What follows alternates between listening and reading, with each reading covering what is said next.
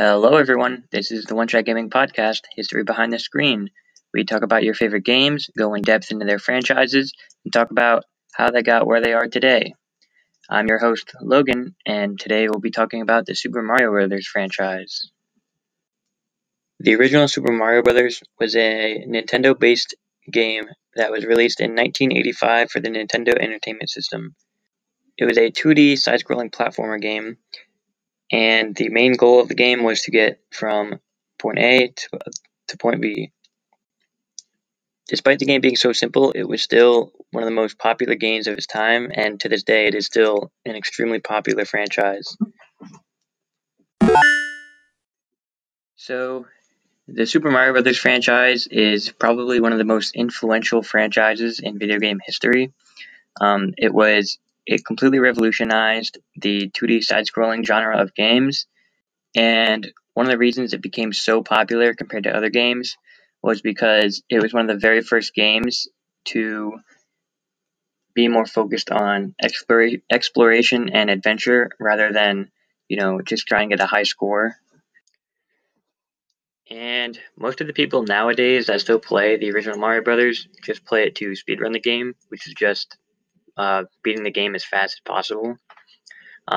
Interestingly enough, actually, very recently, like a week ago, 2 weeks ago, the world record for the original Super Mario Brothers was actually beaten. The record is 4 minutes and 54 seconds, and it is the first record to make it under the 4:55 mark, which is a huge accomplishment and something that people thought was impossible for a long time. Since Mario is so old, the game, the original one specifically, is so incredibly optimized that in terms of a world record, the amount of time is like milliseconds. Is insane how incredibly close every single record is in that game. The top 50 are all within a second of each other. It's very, very insane. Alright, so now we're going to talk about the more party-related Mario games. The two specifically are Mario Party and Mario Kart. So, starting with Mario Party, as the name entitles, it is supposed to be a party game, and it's a very popular party game. The premise is you and up to 3 other people can, go around like a board game kind of board, and the goal is to get as many stars as possible, which are scattered all around the board, and you can you go against each other in a bunch of little mini games. So it's kind of like a free-for-all, although some mini games are 2 versus 2, there's 4 versus 4, there's 3 versus 1. There's all different types of mini games, and it's really, really fun to play with family members or groups of friends. And of course, they're really good. It's a really good game to play at parties. And the other party game is Mario Kart. So Mario Kart, similarly to Mario Party, it's you and up to 3 other players can play at once. Although, while there's only 4 of you, there is a total of 12 racers every single race.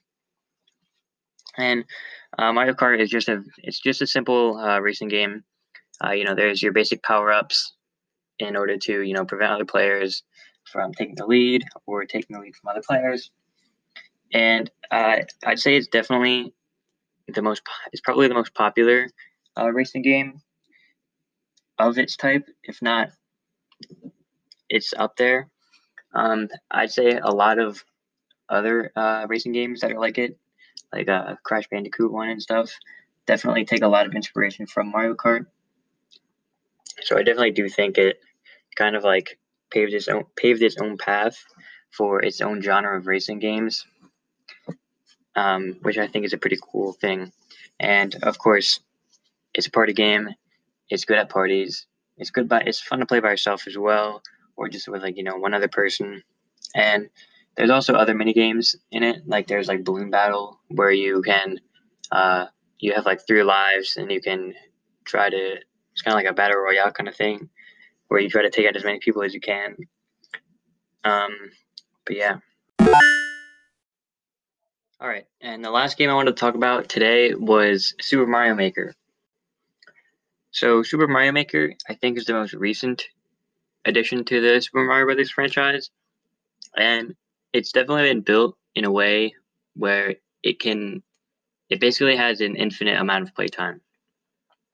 The whole premise of Super Mario Maker is you as a player are able to create your own levels, your own Mario levels, in any of the styles of Super Mario Brothers, from the original to like Super Mario 3D, and it basically just is infinite content because you can also play other people's levels, which there's an infinite amount of pretty much. So the way they've built it is they honestly don't need to make any other Mario games after this one, just because of the fact that you're never really going to get old of playing it if you enjoy playing Mario games, which I think it's a very interesting way of going about it. And it's definitely a very good idea from a marketing standpoint because you can make so much off of this one game, which is probably never going to die unless they come out with like another Mario Maker, which there's already two of them, so I highly doubt they're going to come out with a third. But yeah, Super Mario Maker probably is my favorite of any of the Mario games personally, just because of all the customization and stuff that goes into it. And I definitely think you should check it out if you haven't. I think you'll have a lot of fun with it. Alright, and that's all we have time for today. Overall, Super Mario Brothers franchise is definitely one of the most, if not the most popular franchise in all of video game history.